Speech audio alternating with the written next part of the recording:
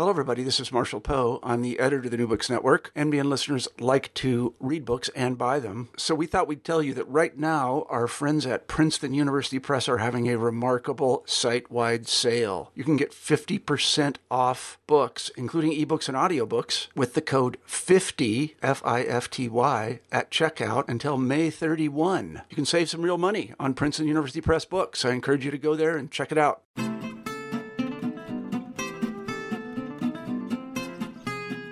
Hello, everyone. I'm C.P. Leslie, the host of New Books in Historical Fiction, a podcast channel on the New Books Network. Today, I'm speaking with Gabrielle Mathieu, the author of Girl of Fire, and the host of New Books in Fantasy, another podcast channel on the same network. I first interviewed Gabrielle in 2017. Then we discussed her Falcon trilogy, specifically the first book, The Falcon Flies Alone, set in Switzerland and Germany in the late 1950s. In its combination of real settings and otherworldly incidents caused by experiments with psychedelic drugs, the Falcon novels cross back and forth between historical fiction and fantasy.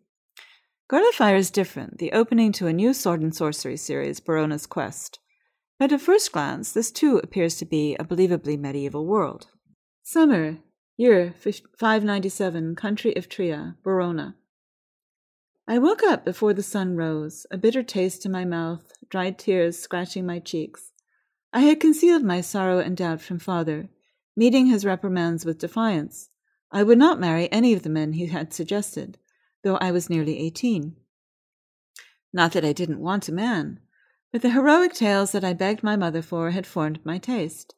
I dreamt of a bold suitor with flashing eyes, a man light on his feet who would whirl me dancing to our wedding bed. I huddled under the blanket, wide awake and still angry. My belly ached. A sharp cramp pierced me. As if the restless night hadn't been enough, my moontime had arrived. The trickle of blood forced me to leave the warmth of the pallet I shared with my little sister. I slipped out from under the covers, grabbed a rag, and pulled on a tunic, before stumbling out of our cottage into the dawn coolness. The sun was the sullen color of an old bruise, the stars invisible. I blinked in surprise. A fog wreathed the trees by the creek, though it was summer. It wended and slithered like the coils of snakes, flickering, white, thick. I was suddenly afraid to leave the safety of our yard. And now, please join me in welcoming Gabrielle Mathieu. Hi, Gabrielle. I look forward to talking with you again. Well, thanks for inviting me. We discussed your path to becoming a writer in our earlier interview, which listeners can hear by checking out either of our channels on the New Books Network. We won't repeat that information here, so let's instead get straight to the inspiration for Girl of Fire. You mentioned in the acknowledgments section that you began writing this book at 14. Tell us how that came about. Well, it came about by necessity, so I wouldn't lose my mind. I was going to boarding school in Austin, but my parents and I lived right outside of Fort Hood. And my mother didn't drive. My father was at work all day.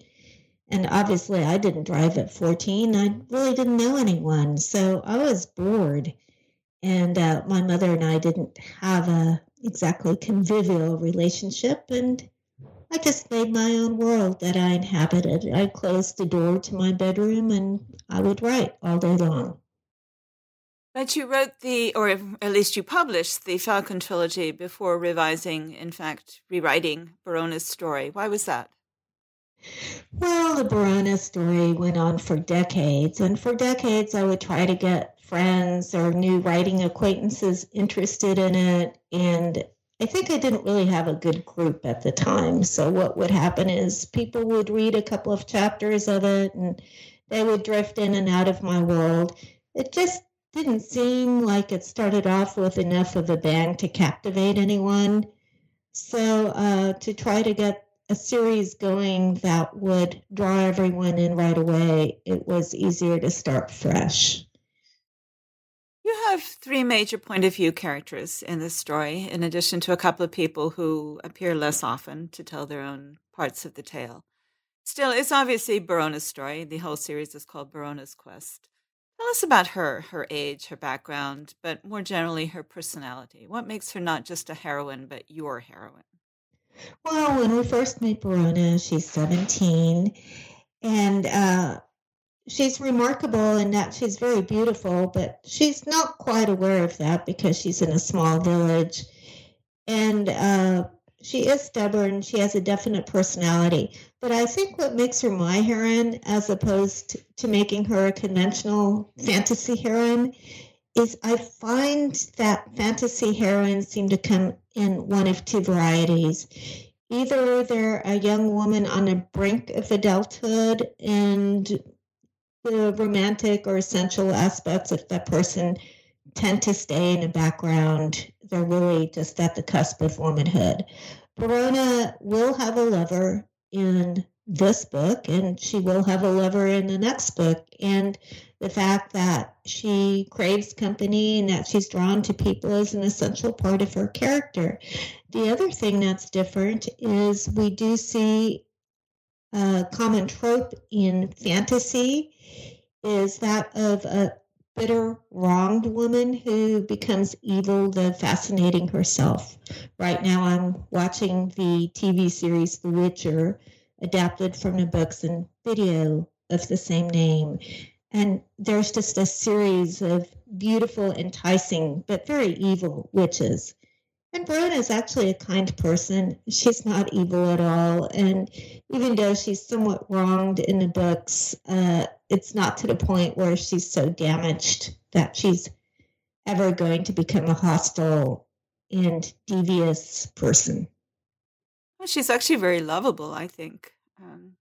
But there is an evil witch, for lack of a better term, in your novel, because almost the first thing that happens after we meet Verona is that she encounters the water demon. Now, I'm sure you don't want to reveal everything about the demon because that's part of the series, is that her past is revealed over time. And at least from the points of it that I've read, I have a feeling that she develops, or at least our appreciation for her develops over time. But right there in chapter 1, it's obvious that she has, to put it mildly, a boulder-sized chip on her shoulder and an extreme hostility toward Verona in particular and humanity more generally. What can you tell us about that? Well, the demon has actually not always been referred to as a demon. One thing to realize about her is she was the first mother. She was, after an ineffable immaterial creator, she actually became the first material creator. And as such, we can infer that she began as somewhat of a loving force, but as generation of new forms have begun inhabiting that earth, she's felt herself pushed more and more to the side, and the creatures that she formed have been pushed more and more to the side. And after she was imprisoned in a box and lowered to the bottom of the ocean, in a scene that was later cut from the novel, she pretty much became insane with hatred. And she knows, which Verona does not, that Verona, my heroine, is going to be the only thing that stands in her way of revenge. That sums it up very nicely. The next chapter shifts a few days back in time to the island nation of Vendrisi, and I hope I pronounced that correctly, and a different main character, Luca. So sketch for us, please, what's going on there and how it relates to the action in chapter 1. Well, I wanted to pull in a whole different world and a different perspective. So Luca, as Verona, is not aware of the water demon at the beginning, but his involvement is going to be very different. The water demon isn't particularly interested in him, and her actions affect him only peripherally. So the beginning of that chapter kind of describes his general life. Luca is the prime of Vendrisi, which is an island nation of traders. And at the beginning of that chapter, he's only paying a courtesy visit. But the fall of a meteor distracts him from that courtesy visit, and he finds out that's linked to the water demon gaining her freedom. So his priorities shift then. And Vendrisi and Trea, which is Verona's country, are actually quite different in sociological terms. You mentioned that Vendrisi is a trading nation, but it's also much more scientific. And can you sketch their two lands for us a little bit? Yeah, certainly. Tria is in the middle of what's called the Heartland, which is a continent. And the Heartland is like the original heart of that earth. So it has an old, deep connection to magic. While Vendrisi, which is an island in the ocean, has very little magic in it. And the people who live there are actually refugees long, long ago from an island. And the people who came there were artisans and scholars who were fleeing a tyrannical king. So they have a fairly democratic society, even though they have a prime, and that office is passed through by hereditary. And the prime, explain how the role of prime is passed down, and how that affects Luca's character and his understanding of his role. Well, that's a very strange thing. Only the fifth child of the prime can become the next prime, which obviously means the prime needs to have a lot of children, which having children or not having children, continuing your race or your race dying out is a theme in the background of the book. And the reason the prime has to have 5 children is based on the fact that the refugees fled a mad king, and they believed, because among the refugees were also scholars, they believed the reason for the king's madness was that there hadn't been enough fresh blood, so to say, we would say fresh genetic material in the king's bloodline. So not only is the prime expected to father 5 children, but ideally he's expected to father those 5 children from 5 different mothers. There are at least several. So that means several things. Well, we usually think of a female ruler as having to be alluring so she can marry well. In this case, the men are almost like stud stallions. They have to be very charming. Of course, they're not going to force women to bear their offspring, because these are usually women of other noble houses. They have to charm these women into bearing their offspring. So when we first meet Luca, I would say he's a likable but rather shallow character who's very concerned about his looks and his ability to manipulate people. But, and before we actually get to the next question, he has a sister who is actually the 5th child of the prime. So there is a quirk in this system as well. Yes, if you're born a woman and you're the 5th child, and a 6th one comes along, he takes your place if it's a man. So Layla is very bitter about that. Now, she won't have a big role until the 3rd book, but she does taunt Luca enough in this 1st book to get him motivated to do something about the water demon rather than just resting on his laurels and wearing nice clothes. And how does the arrival of the water demon change Luca's path in life? Well, once he sees the water demon, he actually doesn't see her. He sees a wake of waves in the ocean, and then realizes someone's jumped into the ocean prompted by her, because the water demon can convince people to kill themselves. He gets, I would say at first, his motive isn't so much being heroic and saving the people of the Heartland. I'd say he's driven by scientific curiosity, and he has this kind of belief that with the science that he commands, he's going to find a better solution to the problem of the water demon than anyone on the Heartland, because the people on the Heartland are still waiting for the magic of another race, the elders, to save them. And the elders have withdrawn and are not going to do that. So Luca feels it's a challenge for him to make a better weapon. Now that's an interesting point that you've raised, because one of the things that I particularly like about the water demon as a character is that she is deadly, but she is deadly in the sense of being a corrupting psychological force almost. So it's a unique take on it. She doesn't just, zap people with her fingernails and have them go poof. Yeah, I think above a certain age, it becomes very boring, at least to me, to just see widespread death. Like, I think many of us have had that experience of reading or seeing a fantasy series, and there's just death upon death upon death. And after a while, it's like, all right, so there's another person dead. And then you can kill them in horrible ways, which is kind of disgusting. And you can have a certain shock value from that. I think for me, the inspiration was a book I read a long time ago called People of the Lie. I don't read many theological books because I'm not particularly religious.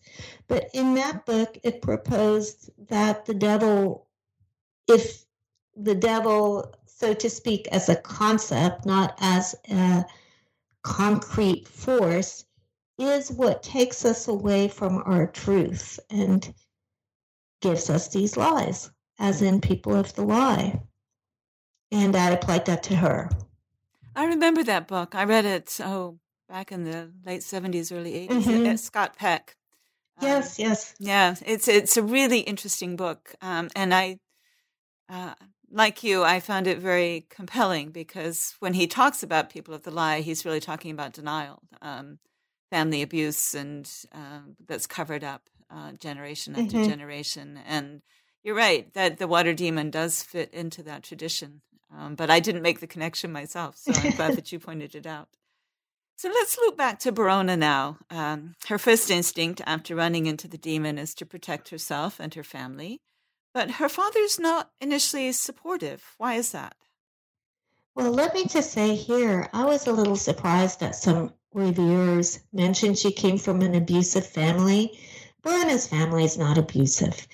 The society of Tria, in particular, is modeled on medieval times. And in medieval times, fathers especially bore a responsibility to make their daughters fit the social norms. And if they failed to do so, other forces would come in play. So the most obvious reason that Barona's father does not react well to her sighting of the demon is because he lives in a very religious society, and any type of girl who sees a demon would herself be suspect merely because she saw one, much in a way that certain societies will blame a sexual assault on a woman merely because it happened to her. Now, there are other reasons her father is not particularly supportive. One of them will be revealed in book 2. And another one that is linked to it refers to the scandal about Barona's mother, which Barona does not know about. But Barona's father rescued Barona's mother, who came from a much higher social station, and has helped her maintain her standing in the community. But her standing is not particularly high, and her daughter seeing a demon would surely not enchant it. Yes, I did get the impression that he was more fearful. He is abusive by modern standards to some degree, I suppose, but definitely not by the standards of medieval Europe. So, And Tria is a very conservative society. It's quite different from Vendrisi in that respect also, even though, and this I thought was a nice touch, the people actually worship a goddess. Yes.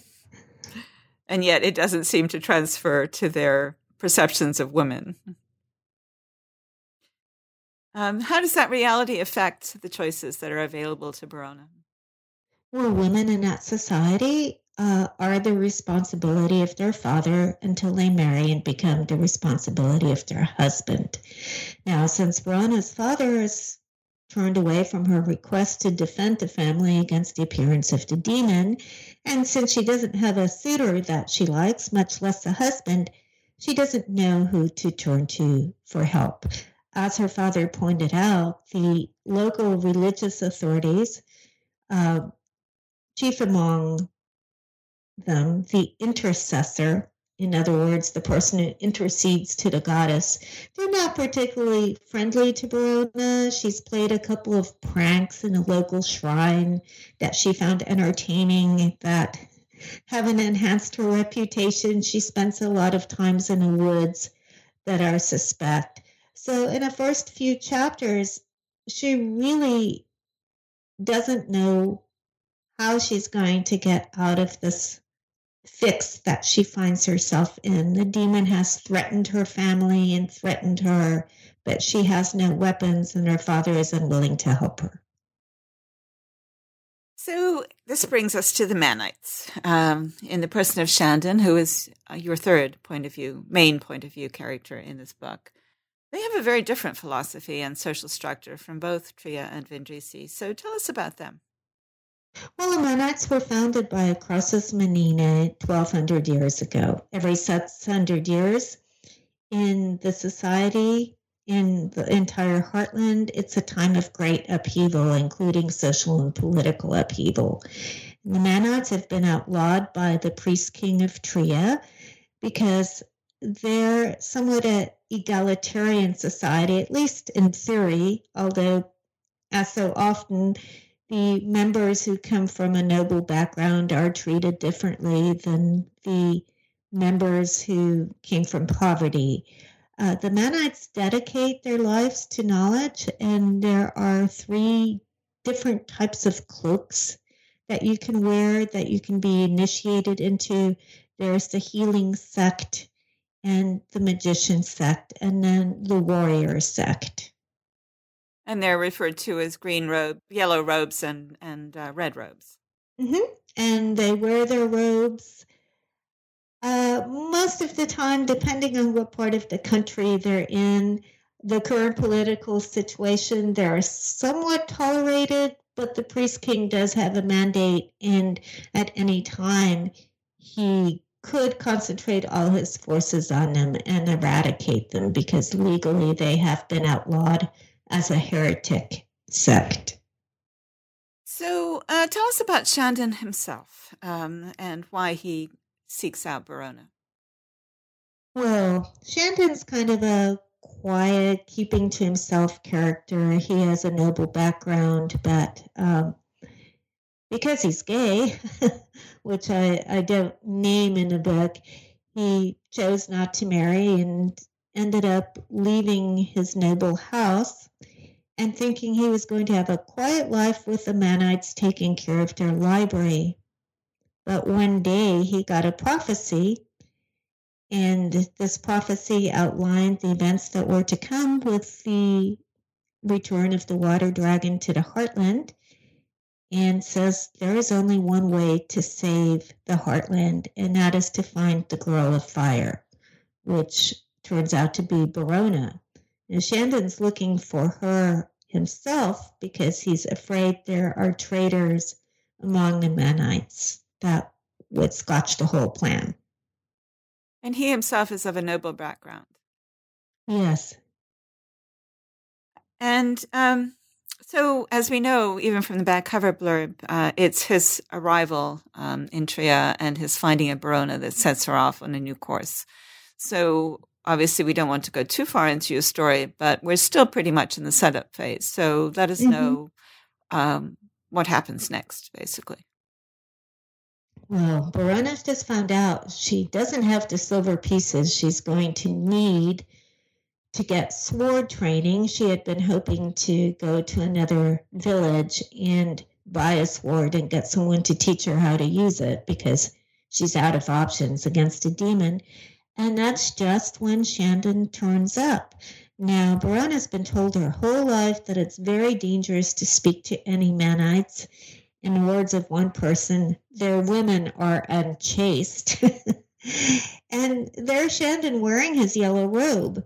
So at first she wants nothing to do with him, but the longer she talks to him, the more she realizes that this is a situation she may be able to turn to her advantage. She is a simple village girl, but she recognizes that Shandon must have some money. He looks clean. His hair is cut. She can see the fine make of the sword he's carrying. So when he proposes that she joins him, she agrees, although she has some terms that she wants him to fulfill. We've barely touched the surface of this world. It's wonderfully imagined. It's magnificently detailed. There are entire species that play greater or lesser roles in the story, and are, I imagine, they will all eventually do more than just be mentioned. But the elementals, the elder race, the Kajari, there are imagined animals, the weather beaters, for example. Which of these are most important for readers of this first book to understand, and what can you share about them? Well, I think something I couldn't explain fully in the book, at the risk of dumping too much information, is the hierarchy between all the different races. The elder race was based on the elves. I thought that was a novel concept until I started watching The Witcher, where the elves are also called elders. So much for that. You can't do anything original these days. But the elementals are the children of the water demon. So they're the very first. They're like the roots of this tree of life that was made. And the elders are next. And then the branch races are the Kajari, who don't play a very big role. They're just kind of tunnelers based on dwarfs, and the humans. And the background of what is happening is times are shifting and genetics are shifting to where men are much more adaptable, even though they're short-lived. And the elders and the elementals, the races that came before, are not adaptable at all.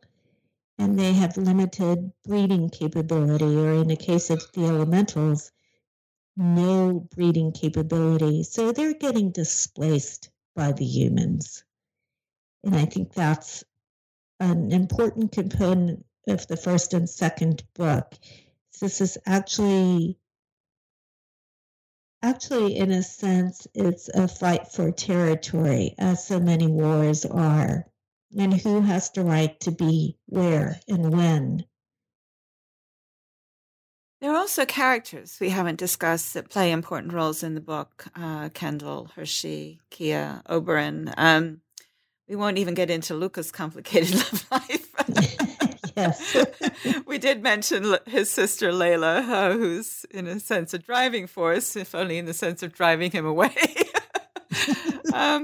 Is there anyone in that group that you'd really like listeners to hear about?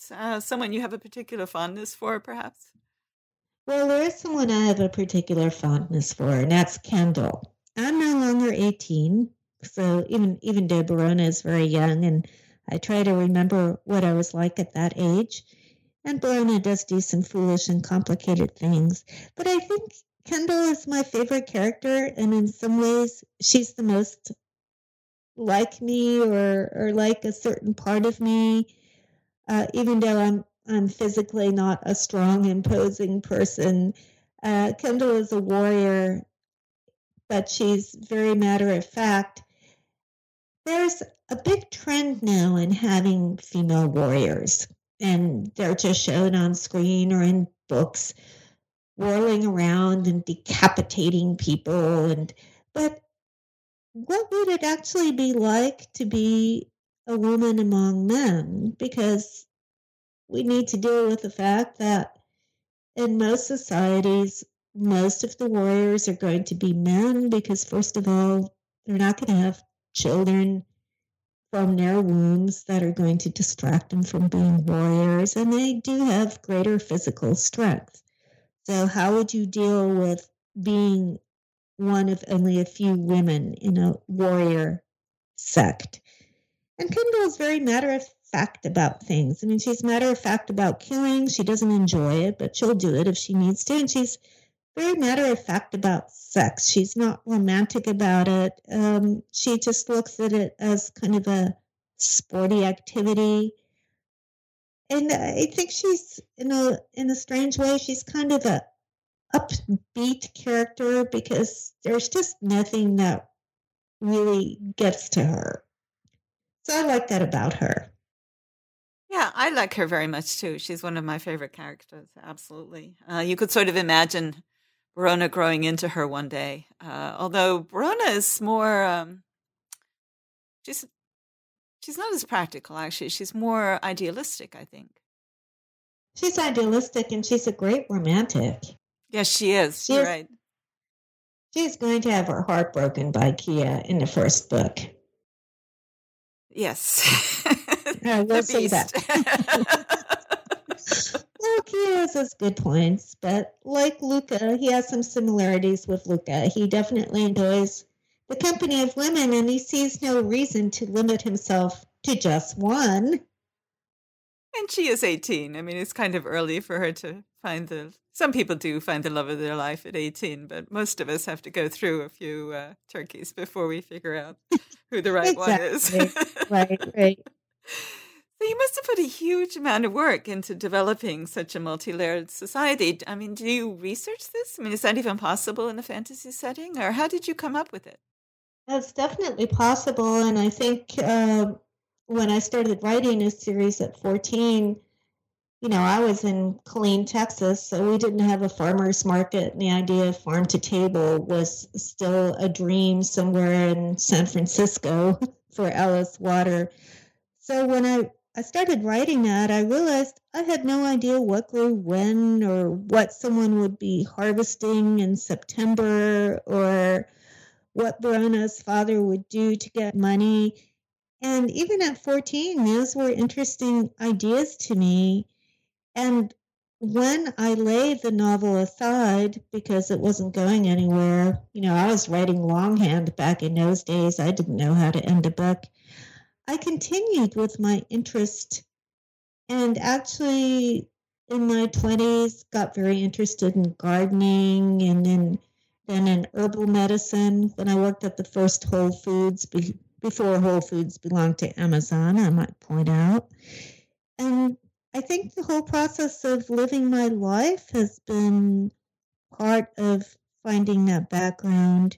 Then I also read some books. I don't have one of them in front of me, but I know it had Underpants in the title. It was self-published. It wasn't great. Oh, yes, I have that book. Medieval Underpants or something like that. Right. Yeah, blunders and bloopers, like when someone's writing a medieval book and they mention underpants. Well, people didn't have underpants back then. So I read a fair amount of books like that and, of course, watch things like Last Kingdom to soak up the atmosphere. A tough job, but someone's got to do it. Yeah. Especially when a hero is in the water wearing nothing. Right. It's really hard. Talking about Kia and Azor Luca. Mm-hmm. Right? What would you like readers to take away from Girl of Fire? Well, one thing that no one has picked up on yet is there is a sense of female companionship as opposed to competition towards the end of the book. Obviously, Kia has been very important to Verona, and although he has disappointed her at times, he's also done very brave things for her and declared his love for her. And in the end, she's in a situation with another woman in a love triangle over him. And I feel like the decisions made there reflect the fact that even though romance and love are important, we have a higher calling in life. And we can't always place our immediate love concerns first. That's one thing that I was hoping people would take away from the novel that no one seems to have picked up yet. And another thing was self-reliance. We have a lot of tropes in the fantasy world, particularly, but also in military movies. Like, we're all in this together, and we have these rules. Like, here's the doofy little person no one thinks is going to amount to a hill of beans, but they do. And here's the charming person, and here's the very brave leader. And there's this idea, well, they're all going to hold together and they're going to achieve this goal. And in my book, I could have taken it in another direction. I think especially Verona being a young woman at the cusp of womanhood, it's certainly good that women have cooperative ideals. And in this book, they also cooperate, but there's a point at which you just have to rely on yourself and feel that you are enough to do the job. So you're now working on Verona's Quest 2, which is called Champion of the Earth. Can you tell us anything about that book? Well, I can tell you, I don't really know how it's going to end. No, the elementals play a much larger role in the second book. We're going to be getting into who and what they are and what their needs are and what makes them warlike. And we're going to be exploring how to balance their needs against the needs of humans. Should the elementals totally be eradicated? Should they be rehabilitated? Is there even a rehabilitation for them? What kind of options are open for peaceful coexistence, if any? And they are very limited. And we're also going to see Luca and Verona meeting. I mean, they meet at the end of the last book, and they continue to develop a relationship kind of as the representatives of their individual countries. I look forward to reading it. And thank you so much for sharing your time with us today. No, thank you for talking to me. This is great. Thanks. And thank you for listening to our podcast. Once again, I'm C.P. Leslie, the host of New Books in Historical Fiction, a podcast channel on the New Books Network. And today I've been talking with Gabrielle Matthew, the host of New Books in Fantasy and Adventure, about Girl of Fire, the first book in her new trilogy, Verona's Quest. Find out more about her at www.gabriellemathieu.com. That's GABRIELLEMATHIEU as one word. If you enjoyed today's podcast and would like to discuss it further with me and other New Books Network listeners, please join us on Shuffle. Shuffle is an ad-free, invite-only network focused on the creative community. As NBN listeners, you can get special access to conversations with a dynamic community of writers and literary enthusiasts. Sign up by going to www.shuffle.do/nbn/join. And goodbye until my next conversation on the New Books Network.